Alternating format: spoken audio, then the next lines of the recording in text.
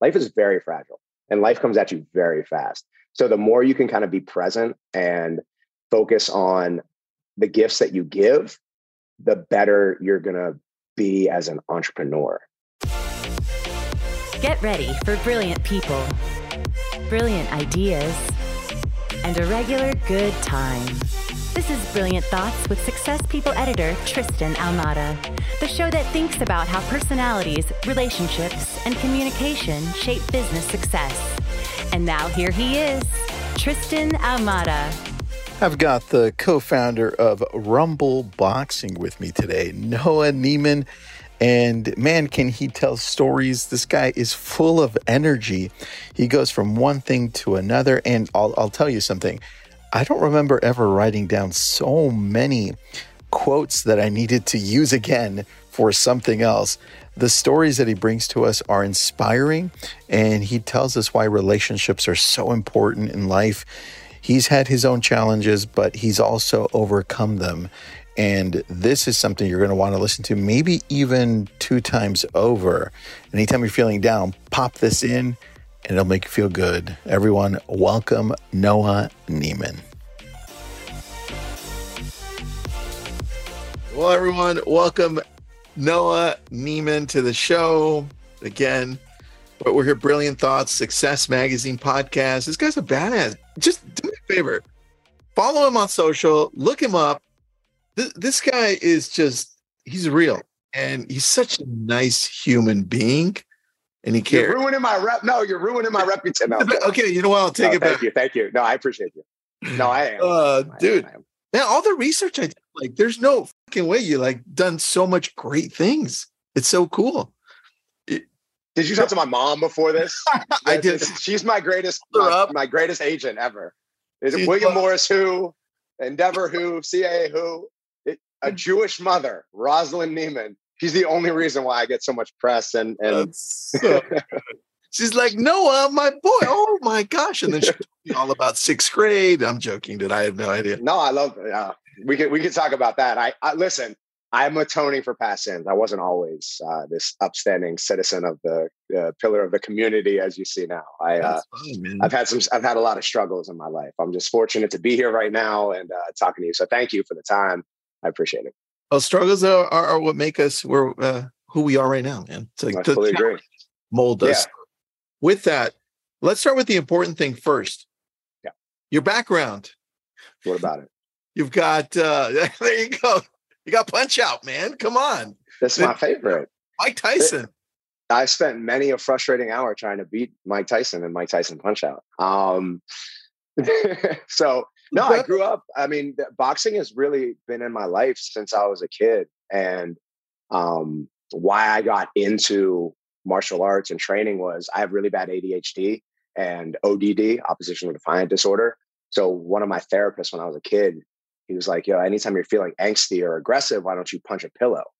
And I was like, growing up with Mike Tyson's Punch Out and stuff, I was like, that's the stupidest thing I've ever heard. Why don't I just take up boxing? Why don't I just take up martial arts? Why don't I try to alleviate my stress through athletics? And I found that the more I committed to the discipline and the training, especially with martial arts, especially with something as rigorous as boxing, the better I did, the better I could control my emotions. And the more I controlled my physical body, the more I could control my emotional body and my spiritual body. So hence why I love what I do. I get to bring this to the masses with Rumble Boxing. So, it's a blessing. It's definitely a blessing because like we said before, without that struggle, without that chip on your shoulder, you oftentimes have a hard time appreciating when you can make progress, when you can kind of dig yourself out of the hole. So I'm just blessed to be here, man. I'm just blessed.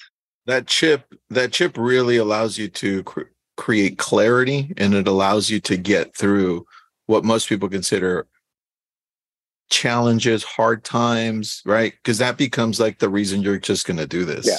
Like, it's true. What's that old adage? Like, fall down 7 times, get up 8, which doesn't make sense. It should be fall down 7 times, get up 7 times. But if that guy who coined that phrase can become a success, then anybody can be successful. That's for sure. That guy came up with the dumbest phrase ever. And he will forever be in the rafters as the creator. So you can do it too. I love this. Well, Rumble, man. Yeah, How, man. how did this all get started? Because now I'm seeing it everywhere. It's like all of a sudden it's like 300 locations, man, across the world. I mean, shout out to Anthony Geisler and Exponential for helping us bring our little baby from 14 signature stores, we call them, around the big cities. So it started, I mean, I'll backtrack a little bit. It started in 2017, but it really was a culmination of the co-founders' experience for the past 20 years, building relationships in New York City, building our trust, our reputation, honing in what we wanted to bring to this space, which is obviously the gym space is a highly saturated space, especially in New York City. There's a gym on every block. 9 out of 10 gyms are going to fail, unfortunately. And so truly, Rumble is the embodiment of the founders. We had a very clear vision, and we had a big squad, a really strong squad that helped executing on that vision. who are the founders? So Eugene Rem, I have funny stories about him. This is a full circle moment. I've known him. He went to Hofstra, my school. I'll tell you a funny story about him later, but he's a genius in terms of hospitality.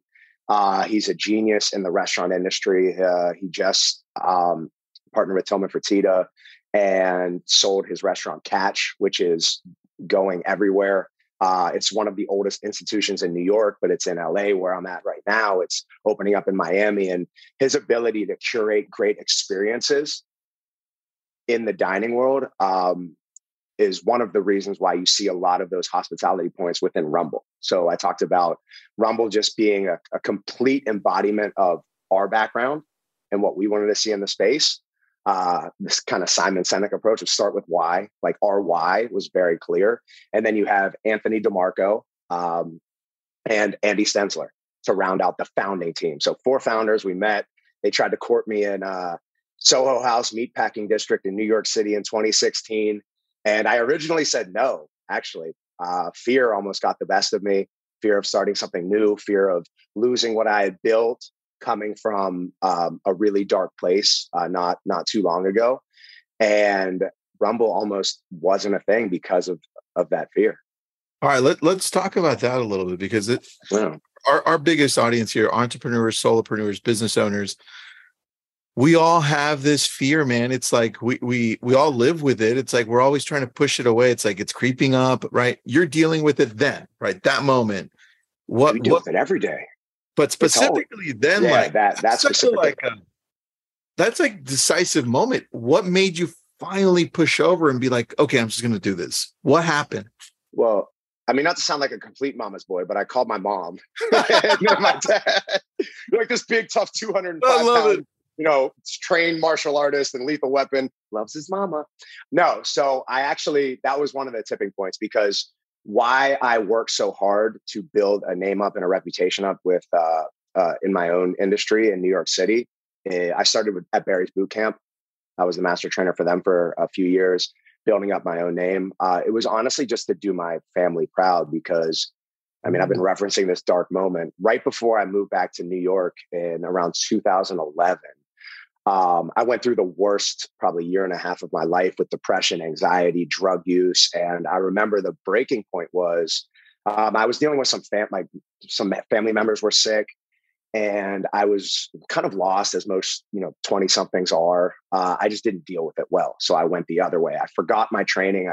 I stopped training jujitsu. I stopped working out like I did. And I started doing drugs, and I went down this deep spiral, and I let depression, as it often does, get the best of me. And I was very fortunate, because I remember I woke up in the hospital one day. And I remember looking at my mom, my sister, my dad, my brother, my nieces, my nephew, my brother-in-law, all of these people who I adore, who love me. And I remember seeing that concerned, not even disappointed, just concerned look on their face. So that has truly been the motivating factor. So when I did eventually climb out of that hole with a lot of help from friends and family, and timing was right. We can get into that a little bit more in a second. The timing was perfect for me in the industry in New York City. I keep that chip on my shoulder, and I remember those faces at that moment, because everything that I do is to make sure that I never give them that look again, and they never look at me in that kind of concerned way again. And it's a fight every day to do that. and to keep making a mark on the world, hopefully a positive impact. But, that's an entrepreneur's dream when you get to create something that wouldn't be there without you, and it positively impacts communities all across the world now. Let's talk about, dude, there's a lot to unpack there. So I'm going to come back. Yeah. I'm going to Of come course. back to that as we build into this. But I want to talk about relationships, because you brought up relationships. Yeah. And with Eugene Rem and how his relationships helped. But I want to talk about his relationship with you, or the other founders' relationships with you. Yeah. How did that grow, and how did they begin to trust you to be like, you know what? This guy's our fourth partner type of thing. I let my reputation speak for itself. I mean, that's the thing. I never had to sell myself, and I never wanted to be a salesman. I just wanted to be true to myself and who I wanted to be, not who I was. Because, like I said, I was a little asshole. But I knew, that's true. I was a selfish asshole, and I didn't know. When you're suffering from those things, it's all about you. How can I get myself? How can I? And there was a fundamental shift when I started training at Barry's. I was still having bad panic attacks, even in the middle of class, but I had to cope with it. I didn't have time to think about how bad it was. I didn't have time to do the routines that I did when I was by myself in like my parents' basement in Pittsburgh, Pennsylvania, and think, oh my God, my heart's pounding. Oh my God, like I'm feeling very like disassociated. And you kind of reinforce that anxiety and that panic, as opposed to, I literally had like 10, 15, 24, 60 people in class that I had to focus on when my arm would go numb. And I'd sit there and I'd remember like holding my arm and I'd be shaking it out, but I'd be like, you guys got it. 30 more seconds on the treadmill. All right, let's squat. So but it helped. It literally, I think, saved my life, because when you start focusing on others, you'd be so surprised at what you get back. And I think that that's the underlying thing. And I mean, there's a few quotes that I always say when I'm doing podcasts like this, because they're so profound, so impactful. Like if it was John Oliver, and you showed a clip of me on these podcasts, I'd be saying these quotes all the time, because I can't find a better one. But the Steve Jobs approach of focusing on the product and not the profit has never rang truer, because when you focus on the experience, when you focus on how the touch points of your brand or you as an individual impact others, your bottom line generally, not always, again, there's other circumstances that have to work in your behalf as well, but you have a much better chance of not just success, but longevity, which I think is a very important thing. Jay-Z said, do you want to be a fad or do you want to be forever? Rumble could have been a fad. And it came out really hot. We had probably 100 pieces of press. I was doing morning shows. I was doing magazines. I was doing all this stuff before we even opened a gym. And that had to do with a lot of the reputation of the founders. People knew what they were going to get when they saw a brand that we were involved with. They knew the experience. So people were really excited. But then that put a big crosshair on our back with everybody, the players involved, the big name celebrities involved, the big build outs, the aesthetic of the gym. We had a really high bar that we had to crush, and we've done it. We've done it consistently. So yeah, I see that, man. You have done that so well. So how do you then say you came out really fast? Everyone loved you guys. How did you continue that momentum? Because we've also seen the opposite. It's like, oh, and then it falls. Yeah, of course. Listen, you're only as good as your last sale. You're only as good as your last show. You're only as good as your last hit. So a lot of entrepreneurs get that kind of microcosm or that glimpse of success, and they think it's going to be forever. Instead of waking up every day and doubling down on what you did before to make yourself successful and to put you in that position to be successful, instead of just relying on your customer to carry you. You have to fight. This is guerrilla warfare. You got to fight for your customers' attention now more so than ever, coming out of the pandemic with the economy the way it is. So you have to give them a reason to show up, give you their time, effort, their energy. So we really focus on every day, treating it like it's day one, like we just opened. That same consistent energy, that same consistent brand experience, so the customer isn't confused. And we have a lot of people and a lot of checks and balances in place to make sure that those systems are operating, within the clarity in the vision of the founders, the vision that we came up with in 2016 before we even opened. Has the vision changed since then, or is it still the same? The essence of it hasn't. I mean, listen, I wrote on a composition notebook before I even sat down at that meeting in Meatpacking District with Andy, Anthony, and Eugene. I wrote down I wanted to do, I think it was 3 things. I wanted to punch things, I wanted to listen to rap music, and I wanted to do it with dope people. Oh, shit. I love that. That's 3. That was the 3 pillars. And I think it's still in the training manual to this day. It's not the most articulate. It was I want to punch it. It was like, I want to punch it, I want to listen to rap music, and I want to do dope shit with dope people. That was literally the 3 things that I wrote down. And to this day, I mean, I still teach. I love teaching. That's my favorite thing. It's my therapy. To this day, we punch shit. We listen to rap music, although we add in the Bad Bunny and Taylor Swift too. You got to round out the customer base. I get it. We put the Biebers on and all that stuff.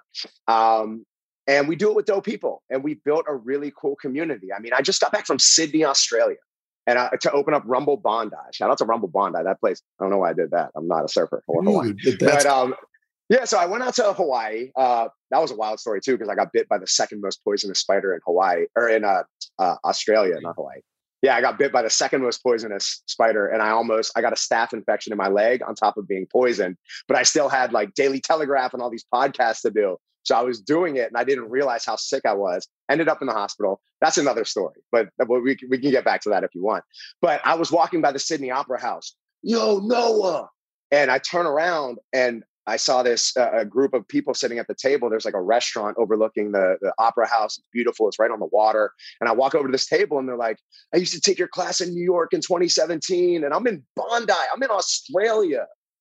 And I was like, it was such a full circle moment, because it was so wild. Because I remember when I was in Pittsburgh, sitting in my parents' basement, so depressed and like aimless and hopeless. I was like, I'm never going to be able to get out of this. I'm never going to be able to make an impact. I'm never going to be able to do anything. I got all this potential that my teachers have told me about, parents have told me about for my whole life, that I didn't, actualize. And now I'm in Australia at the beautiful opera house, opening up a Rumble, and people have been affected by the brand, all the way over there. Could not be further from New York City. And it's just like, that's one of those moments that fills you again. It fills your tank up, because as an entrepreneur, you're going to get depleted. You have to be successful. You kind of have to live a life of imbalance for a while. And that's what people don't understand. Nowadays, everybody's like, oh, you got to take care of your mentals, and you got to have this balance and work life. And that's true. You do have to take care of your emotional state. You do have to take care of your other obligations to yourself and to your community. But to be great at anything, you have to it's a matter of discipline and hours put in. And there's only so many hours. So if you look at the greats, I mean, if you look at, the Mike Tysons, if you look at, the Muhammad Alis, they didn't have a balance. They literally, when they were training, that's all they train. When you're building a business, that's sometimes all you have for a little bit. So you have to really, again, find ways within that. And I've been very fortunate about, we talk about the who you do things with, which is super important. The why is probably the most important, but the who's are going to help you execute on that why. It's just, I've been very fortunate to be able to find that kind of work-life balance within the entrepreneurial ecosystem that I've built up.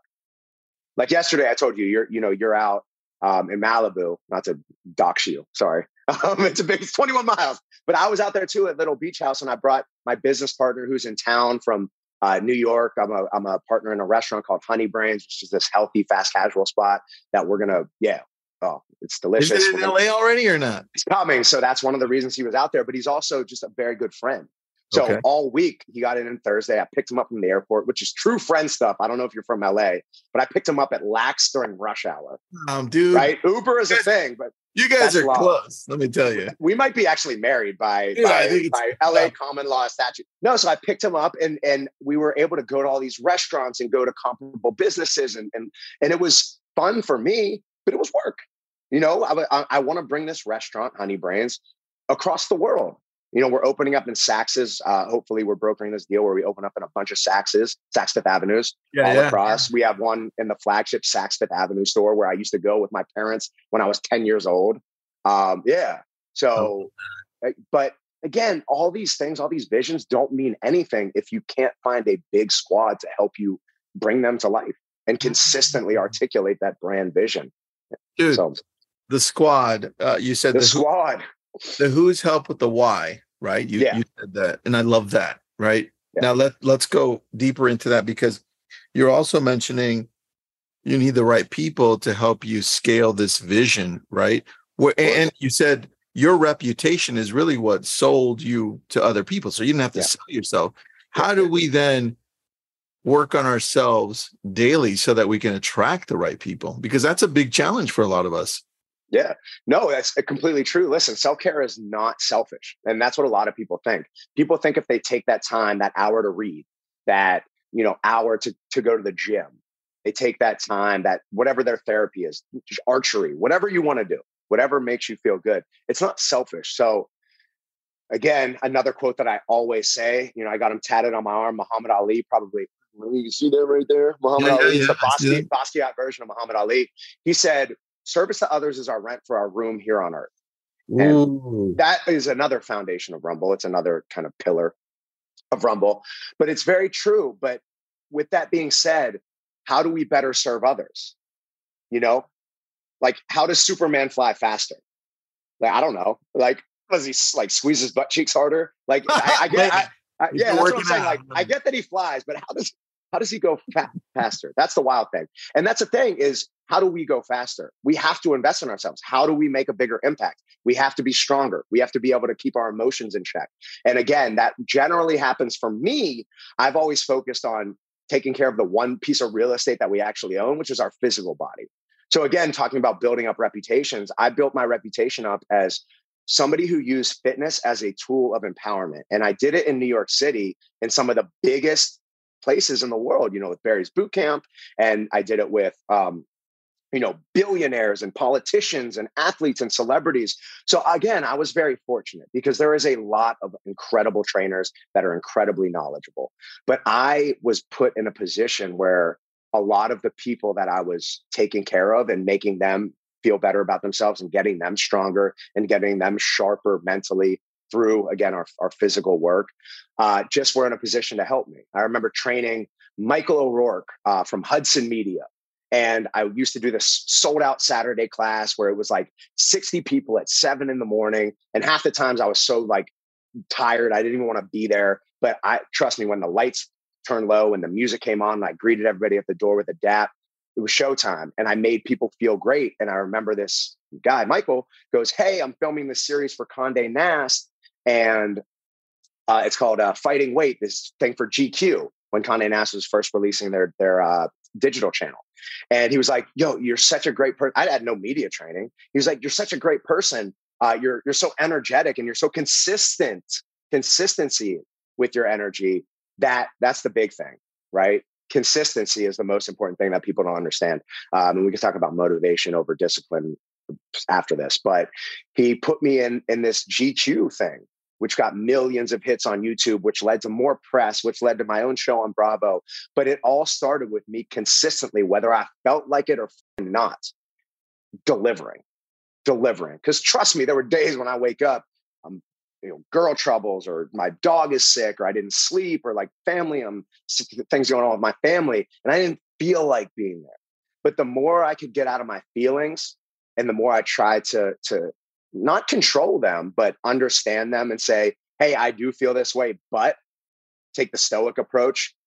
I'm in control of how I respond to it. I'm not in control of always what's going on, but I am in control of how I respond to it.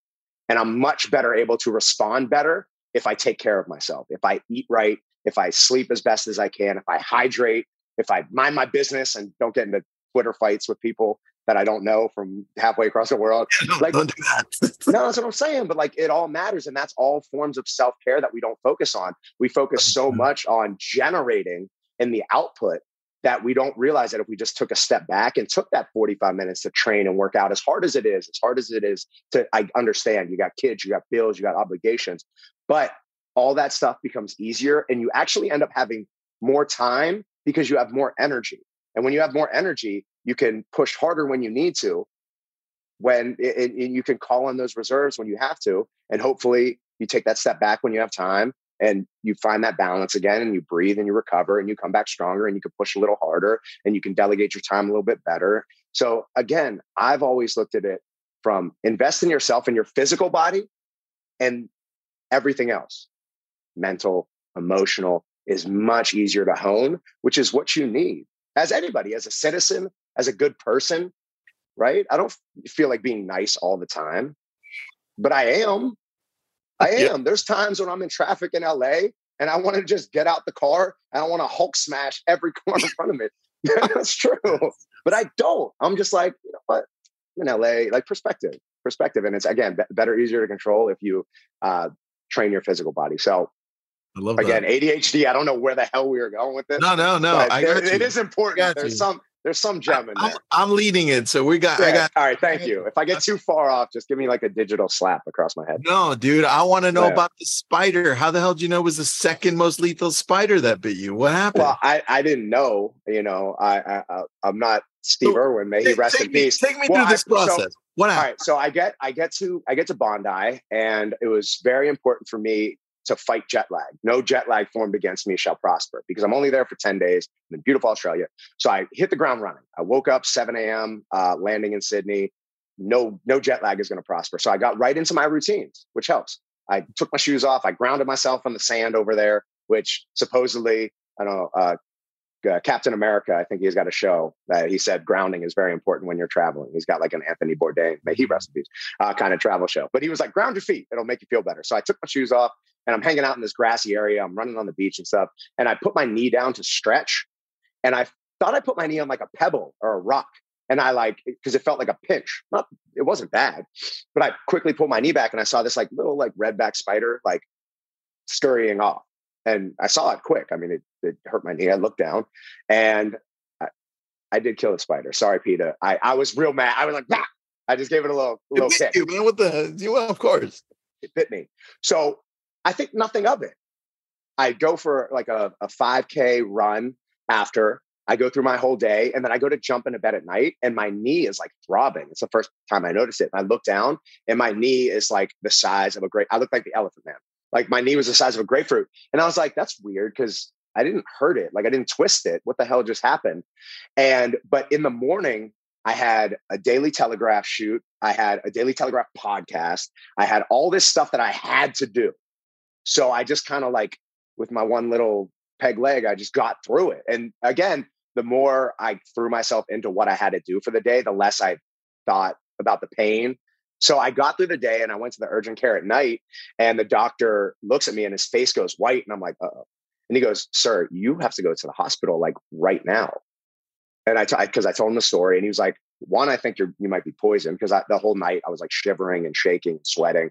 And two, he goes, you could have like sepsis in your knee. It looks really bad. It's really hot to the touch. I was like the Human Torch, like the Fantastic Four. My knee was like literally flaming. Oh, and so I get rushed to he calls ahead. I get rushed to the hospital. They start hooking me up to all these IVs and like, I guess, antivenoms or something.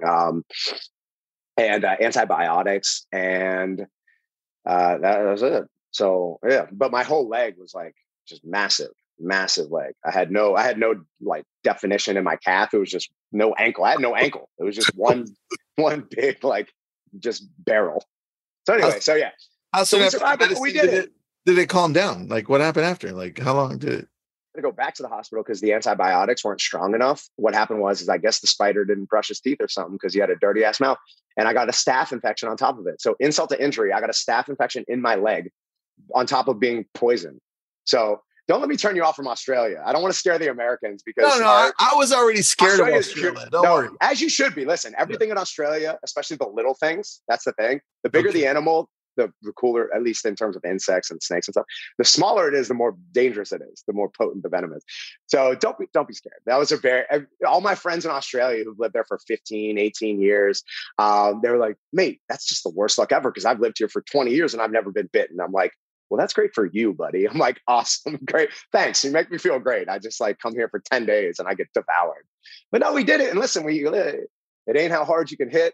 It's how hard you can get hit and keep on going. That's Rocky. That's Sylvester Stallone, one of our investors, not to name drop, but when you have Rocky investing in one of your businesses, it, provides you with a certain level of just power and excitement and energy. Was that previous to Exponential buying Rumble? Mm-hmm. Mm-hmm. So tell me the investors. So Eugene, investor round help like grow this to get Exponential to buy it. Oh, well, I mean, that's a long story because we had COVID and everything. So what happened though is, again, reputation. Eugene, through his 15, 20 years in New York City, whether it's 10 June, whether it's Hatch, his restaurants, 10 June was a club where he was taking care of all these high, net worth and famous people that have big mouthpieces, or whether it was me building my reputation up at Barry's and training all these celebrities or VCs or hedge fund guys. And again, we didn't really have to sell the horse because people knew about the jockeys. And again, we were very fortunate. We did in New York City to a lot of fanfare. So Eugene has an incredible black book. I mean, his ability to call everyone from Scooter Braun to LeBron. I like that. I like that. I'm gonna tell you. That's a good one. No, but I'm saying, like, his ability to call on these people and say, "Hey, I got this project," and then them instantly be able to say, "Oh, I believe in you." And he said, he told the people involved, and I, got my friends involved as well. And we just built up this really loud investor base of what I call fun money. Not anybody, but it's, especially now, it's easier to just go to a bank and say, "Hey, I need a loan for my business." It's much harder to let your reputation speak for itself and to get these people that have big megaphones involved to help articulate your vision, which, again, Rumble, we always say everything matters or nothing matters. So everything really had to line up perfectly to make this thing happen, to lead to this exit with Exponential during the pandemic, when we were obviously, our 14 studios were shut down. We had to shut them down, obviously. We had to pivot. We had to launch a whole digital channel. So we launched a streaming service right in the midst of the pandemic. We were doing anything we could. We were doing outdoor classes, whether it was at Catch Steak in New York with the outside atrium, whether it was on the West Side Highway. We did as much as we could, whether it was doing IG Lives that picked up a lot of steam and we're getting hundreds of thousands, if not millions of views being shared.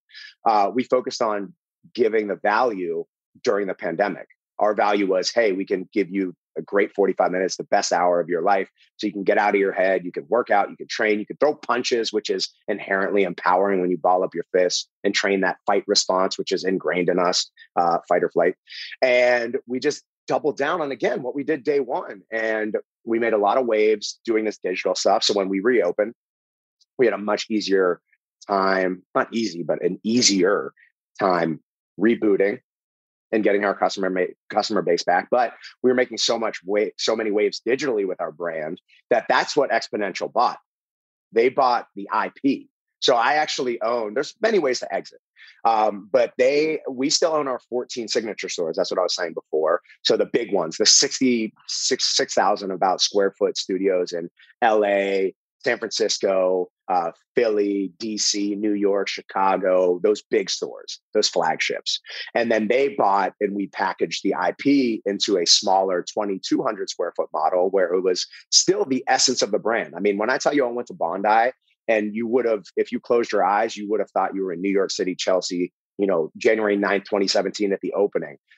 Again, you don't want to sell hot dogs at McDonald's. So that's the thing, is like, we had that brand consistency where that guy who stopped me at the Sydney Opera House, when he goes to Rumble Bondi, he's not going to be confused, because confusion kills the customer. If there's any disconnection in the experience or any of the touch points of the brand, I don't care if it's the toilet paper you have in your bathroom, like, everything matters or nothing matters. So that consistency, it really helps turn your geographical limitations into your superpower. Because now you have a world to draw from, because everybody knows about you, and everybody knows that exactly what they're going to get. They're going to get, the quarter pounder with cheese every time, or the Royale cheese, I guess, the quote Pulp Fiction, if they're in the UK. What do you go to for a quick bite? Because I'm assuming you don't go to McDonald's when you're like, oh, there's McDonald's, I'll go get some. Listen, I'm not one of those holier than thou trainers that's like, yeah, I want to know what you eat. Your body is your temple, and you have to you can only eat kale and ultra filtered water. Like, I do what I want. Like, especially coming off this weekend, entertaining my friends. But no, I built that up. I went through a lot of ideations of training and eating personally for me. And I actually developed when I was trying in the beginning, I actually did a piece on ABC about male body dysmorphia that just came out, which I think is important because it ties into the mental health element of what we do in this kind of social media generation, that as an entrepreneur, as a human, it builds up these really weird and warped expectations of reality. So anyway, for me, I did the thing where I would like count all my macros and write down like I had a chicken breast and I had a sweet potato, but it created a really bad relationship with food for me. It works for some people. It didn't work for me. So I can only say, again, there's 1,000 different ways to approach this. It's my route isn't going to work for everybody. So I just want to preface that and just saying, this is what I do. I follow the 80-20 rule. I crave healthy foods because what I do is so energy dependent that I have to have the energy. So when I do eat, I'm very in tune with my body. So when I do eat bad, I feel sluggish. I don't feel as sharp. And a lot of people don't understand how kind of lethargic they feel because of the choices that they're making, of the things they're putting in their body. They just don't know. And that's not their fault. They shouldn't know. They don't have kind of the barometer. They don't have the point of reference. I do, because I'm so tuned into like how I physically feel. Like if I wake, it's like Princess and the Pea. If I wake up with a splinter in my toe, I can feel it. Again, that's a blessing and a curse in itself as well. Or if you wake up with a bite from a spider, or if you wake up with a bite, you're like really no. But so what I do is I did all that stuff to kind of, which was important, like counting calories and all that stuff, just to understand what true portions were like and what I needed to eat to fuel myself and not feel sluggish. So, but nowadays, I listen to my body, but I've done enough education about what I should eat and what works best with me and my lifestyle so that I can eat as healthy as possible, as often as possible. But I mean, I just came off a 4-day bender. We were joking because my business partner loves tasting all the pizzas. So we went to like Little Beach House. We went to Craig's. We went to Wally's. We went to all these places. I just had pizza for 5 days straight. Now I balanced that out. I ate some fish. I ate some protein and veggies, but I wasn't like, I think we have a tendency to go all or nothing, like diet starts tomorrow mentality. And it's okay to have this kind of hybrid approach, especially to food. Eat as good as you can, as often as you can, right? Eat the veggies, eat the whole foods, eat the good proteins, eat as little ingredients on your label as possible. But then when you go out to dinner, eat what the hell you want, right? Have fun, eat the cheesecake, do the thing, like, right? It's just like, it's for me. And again, why I think I was able to gain kind of this meteoric rise in a very saturated industry, being a trainer and a fitness personality, or a personality now. That sounded really douchey. Yeah, but I stand by it. Sounded good. Nah, it sounds terrible. It's okay. Forgive me. Yeah, I think it was because I looked at it fundamentally different than most people in my industry. Because I looked at it as not a way to get like a 6-pack or abs or to like, look a certain way. But my kind of articulation of it and my why was I want to feel a certain way. So that's the ethos that I brought to Barry's, which was unique. That's the ethos that I brought to Rumble, which was unique. And it became a really inclusive place with this kind of era of exclusivity because of all the names involved, Like I said, we had Scooter and Justin and Jason Derulo, one of my very close friends, who he's got 54 million followers. He actually came out to Australia with me as well. He's filming for the Voice right now. And so he coincidentally, talk about like timing and reputation and your network can affect your net worth, as the corny Instagrammer motivational speakers say, which I don't like, by the way. I'll fight them all. I'm a man of discipline over motivation. I think motivation is kind of very snake oil salesman, because the shit that I do when I'm motivated is great. But when you're tired, beaten, broken, hungry, sad, like that's where discipline, or the memory of discipline, will carry you through as an entrepreneur, as a person, as a husband, as a that's what Jocko mother, said, as a father. Man. Discipline Yeah, over. We love Jocko, and Andrew Huberman Labs. We love that stuff. Yeah, I'm one of those bros. So I was out in Australia, and Jason Derulo pulled up to the opening and took class with me, and was in posting. He's got 54 million followers. Like 54 million followers. Like I would have to pay my boy, if I didn't know him, like $1 million or something crazy to post. But again, we've always been there for him. He's got to go on tour. homie, I got you. Let's work out today. Let's train. We'll train. We'll get your mind right. We'll get your body right so you feel good. So you can do all these crazy tour dates that you have to do in Barcelona and Ibiza and all over. You're traveling the world. So if you don't have the energy, you can't do it. And you can't be great unless you can consistently do what you got to do.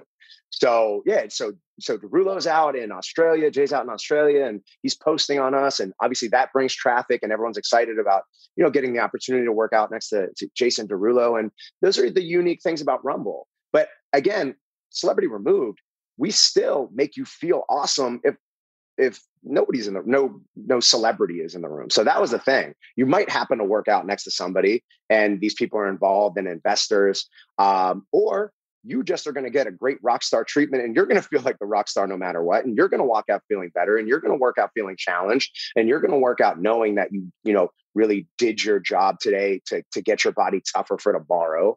And those things are just empowering. And I'm not talking about, building the abs, which you will do. It's one of the Rumble at its base is one of the most effective workouts you'll get. And I'm not just selling that. You punch things, you do the conditioning on the heavy bags. So you get stress out, we call it knuckle therapy. You get the strength training on the other side of the room, and you listen to great music, and it's dark, so you're not feeling intimidated. You got the red lights, you got the lights going, you got the black lights going on when the moments where you need to really, it's like Coachella in a workout in like the best sense of the word without, no, they're going to make an inappropriate check. Yeah. That keeps you going. You're like, oh, it's been an hour. Damn. Yeah. Cause again, like there were many times when I hated working out, but I knew I needed to. And a lot of people who hate it aren't going to do it. And that's understandable. Yeah. Especially with something like this, because they don't understand how impactful it can be to take care of your physical body. So it's my job to create the environment to make them want to come out, to make them want to invest. And I know that if I do so, when they go back into their own communities, they're going to be stronger. They're going to be better. They're going to be happier. They're going to be healthier. They're going to be better able to contribute. So service to others is our rent for our room here on earth. But how do we better serve others? We invest in ourselves. Dude, what a circle, right? A full circle moment, like you said. It really is. There's so many full circle moments. Like the first person who taught me how to box was this guy, Brendan Francis, 13 years ago, a big Australian guy who used to train with Mark Hunt out in Australia. So to be back, and I hit him. It's a funny world. The world is very funny. I call him up. I haven't seen him for a while, a couple of years, because he moved back to New Zealand with his wife. And I called Brendan up, and I'm like, hey, buddy, like, I'm in Australia. You're home. Like, are you here? He goes, no, I'm in LA. I was like, what are the odds, bro? So luckily I got to see him because he was here. But, these moments, again, you chase relationships and not checks, and don't burn the bridges, because all we have is our reputation. Not every business is going to work out, but even the losses of business and the lumps that you're going to take, how you deal with that is also forming a reputation. So failure isn't the end all be all. It can be if you let it. Yeah. But failure for me was the greatest, motivator, the greatest driver of discipline, the greatest platform that I could have. Like if I didn't almost OD, I would not be where I'm at right now. And I don't suggest going to those depths. It's smart to learn from other people. It's smart to learn from your own mistakes. It's genius to learn from others' mistakes. So learn from my mistakes and just know that life is very fragile and life comes at you very fast. So the more you can kind of be present and focus on the gifts that you give, the better you're going to be as an entrepreneur. That's true. Very true. Let's talk a little bit about your why, because at the beginning you were talking about how you never wanted to be in that situation again where your family is looking at you like very concerned, right? Yeah. I still get shit. Like I'll still get teary just thinking about that. It's so burned into my head, and it's again a very Anthony Bourdain approach. He always talked about how his darkness was the greatest driver towards the light, and unfortunately, it didn't play out well for him. But the message is very true, because these things are going to happen. Life is very difficult. It just is. It is like, I don't pray for an easy life. Like I work for the strength to deal with what life throws at me, if that makes sense, because an easy life, like I've seen people with quote unquote, at least on paper, like easy lives, they're born into money there. And it's a tale as old as time. They don't know what to do. They don't feel like they've created that wealth themselves, or that value, I should say, themselves. So it leaves you kind of empty with all the access in the world, which is tough, which leads to a lot of emotional and mental problems. I've seen it a lot. So again, I think that you're going to take these losses and you just have to be able to toughen your chin up. There's no other way to say it. Like, your first business is probably not going to work. Your second business might not work.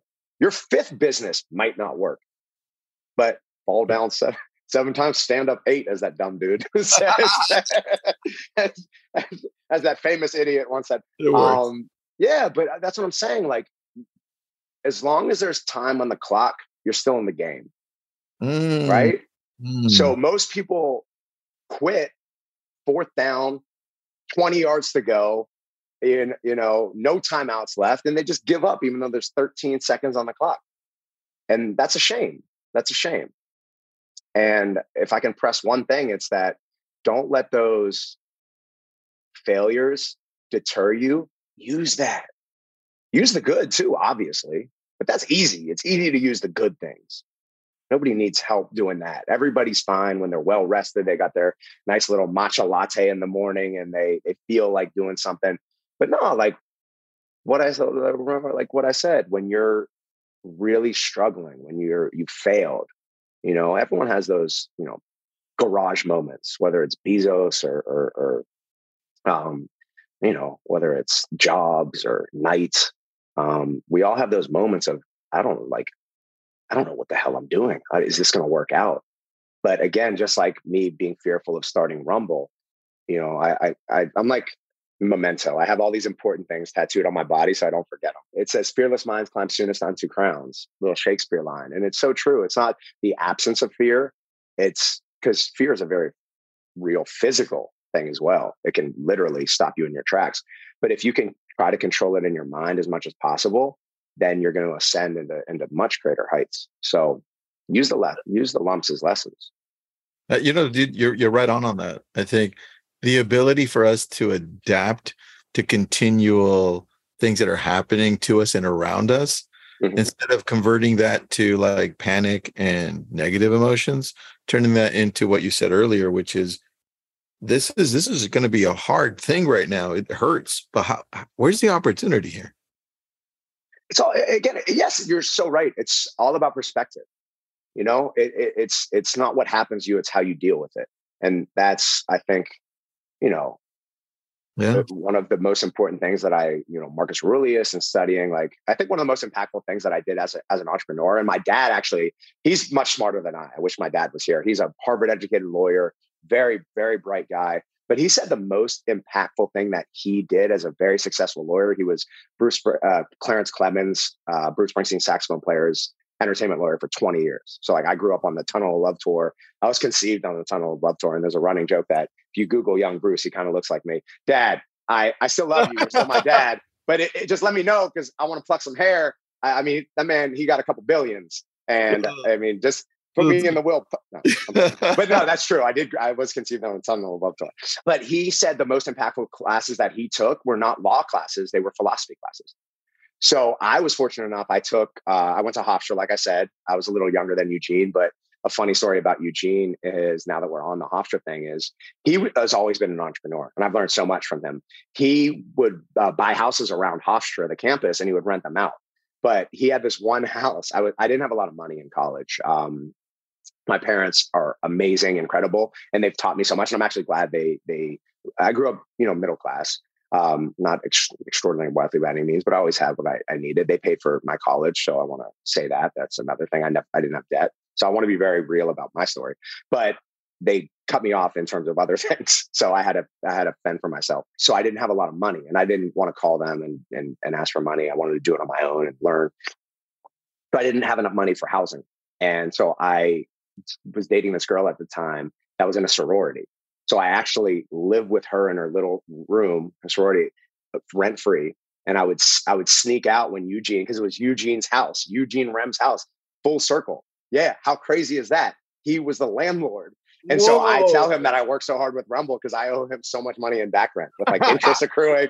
I'm like, this is why I'm so committed. I was like, I owe you so much money. Thank you for buying this house and giving me a place. But talk about like a founder story, like coming so full circle, wild like that. But that's Rumble, and that's like New York, and that's life. And like the more like all you touch and all you see is all your life will ever be, like Pink Floyd situation. I try to get out there and like do as much and meet as much, because you never know where that's going to play out. So yeah, so I used to scam him for money and like use him as a place.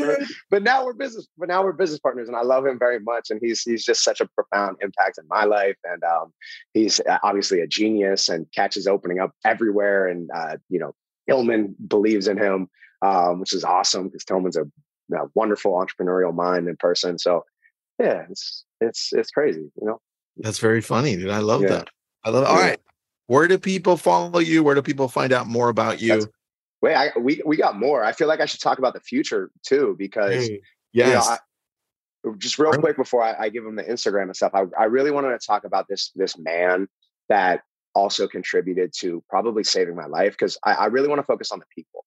That's the most important thing that I can say. And if you take one thing away from this, it is the people help you get where you need to go. But you can't be a parasite, right? Although that was a great movie.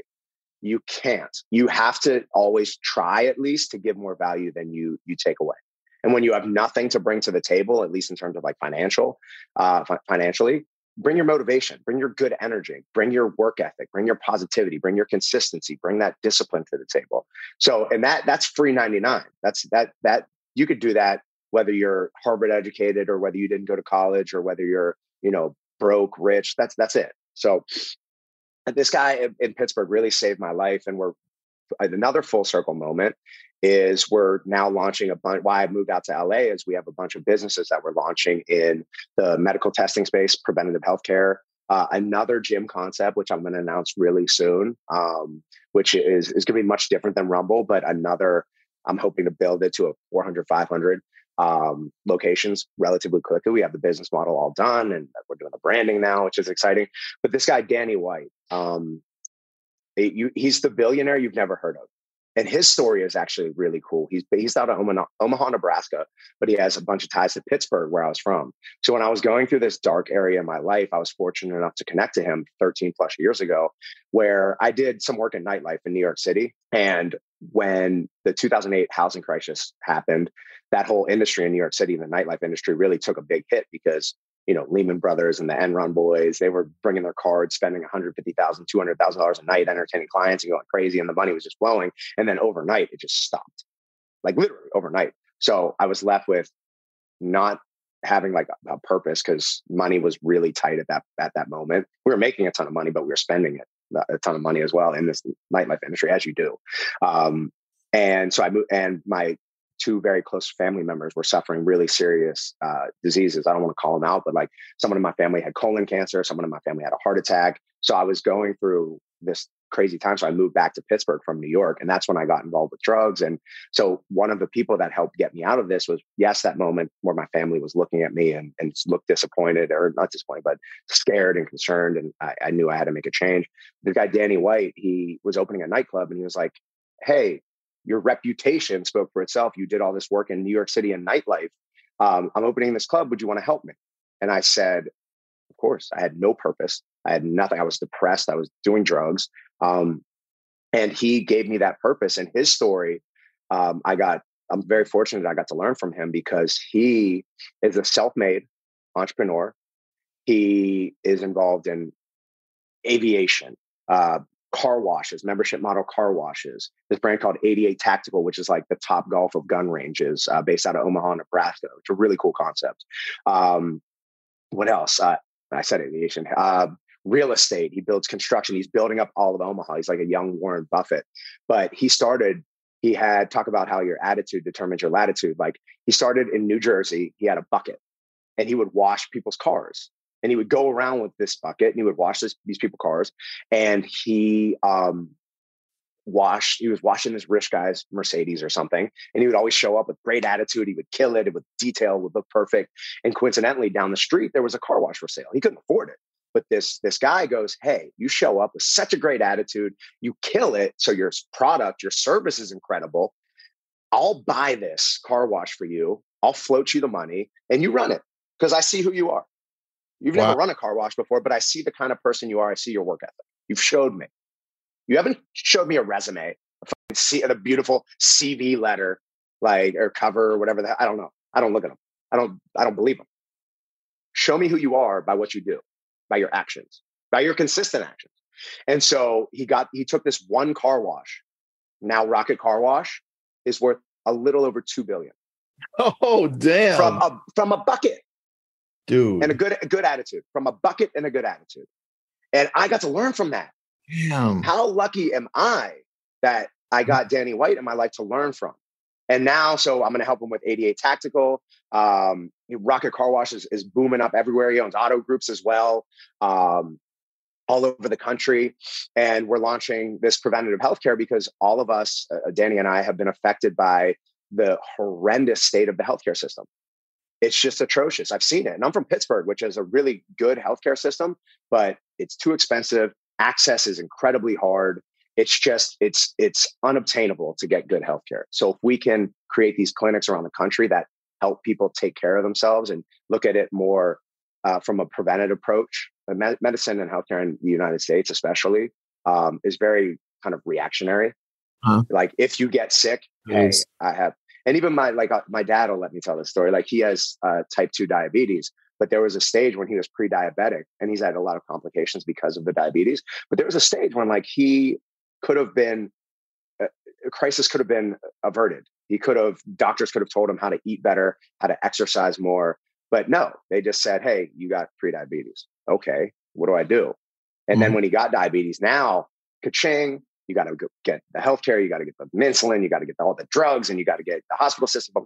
So I don't know. Hopefully nobody will put a hit out on us, but like we're trying to change that system and make it so that you know everything about your body before it even happens. I love that. And make it accessible. So membership model. Anyway, you'll see that. And then this new gym concept, which I'm really excited about. And then like I said, Rocket Car Wash is just blowing up everywhere. He was a pioneer in the car wash industry with this membership model, especially. City Ventures is the company. Yeah, I looked him up right now, dude. He's got a wiki. Oh yeah, as he should. Danny White. He's a very, very interesting man, and could not. Again, just for the entrepreneurs in the building, he is a former pro European hockey player. And so you want to talk about what's necessary to be a leader at the top. It's not necessarily being the smartest person in the room. Oftentimes it's actually not. It's just about being able to see a team and almost being a coach. So he hires a lot of former military, former hockey players, especially because he knows the work ethic that they're going to produce. Maybe they don't have the Stanford education, but they got the School of Hard Knocks kind of discipline. And I'd rather be surrounded by people like that have taken lumps and kept going and that know how to work on a team. Because again, if you're the smartest person in the world and you have the best vision in the world, I don't care who you are, you can't do all the work necessary to bring that vision to fruition. So again, the bottom of the line is chase relationships and not checks. Focus on the product and not the profit, and service to others is rent for our room here on earth. That's like the three key pieces. It's a rule of threes. It's a lucky number in Greek mythological lore. Dude. All right. So where do people follow you then? That's such a weird term, follow. I don't know where the hell. Where do people go find out more about? No, I know. I'm just being corny. We all have our corny moments, with cheesy trainer moments. At Noah D. Neiman, Neiman. Yeah, there's pretty much it. Instagram, I try to stay on top of it as much as I can. I'm no Jason Derulo. He's really good at that game. I do everything myself. And it's mainly just my dogs and like little motivational like tidbits or like what I'm doing with my life. Because again, I never wanted to be like this preachy kind of stand on a pulpit kind of guy. I just kind of like go about my day as an entrepreneur, as somebody who wants to be a good person and fights to be a good person, and just kind of showcase my day. So at Noah D. Neiman, if you want to connect, I should say, and shoot me a message. Say what's up. I just followed you, man. I'll follow. Oh, you just wanted to follow back. That was it. That's why you told me. No, you know what? No, I'll go right here. I'm going right here. I'm going to follow you right back. I interviewed Rachel Glass. Yeah. Yes. And she talked about you guys. And she was... Well, she's incredible. Because I was following... I realized that I was already following Rumble Boxing because of her. She was like, hey, you got... Shout out Rachel. Yeah, I got a little equity in Gloss Lab.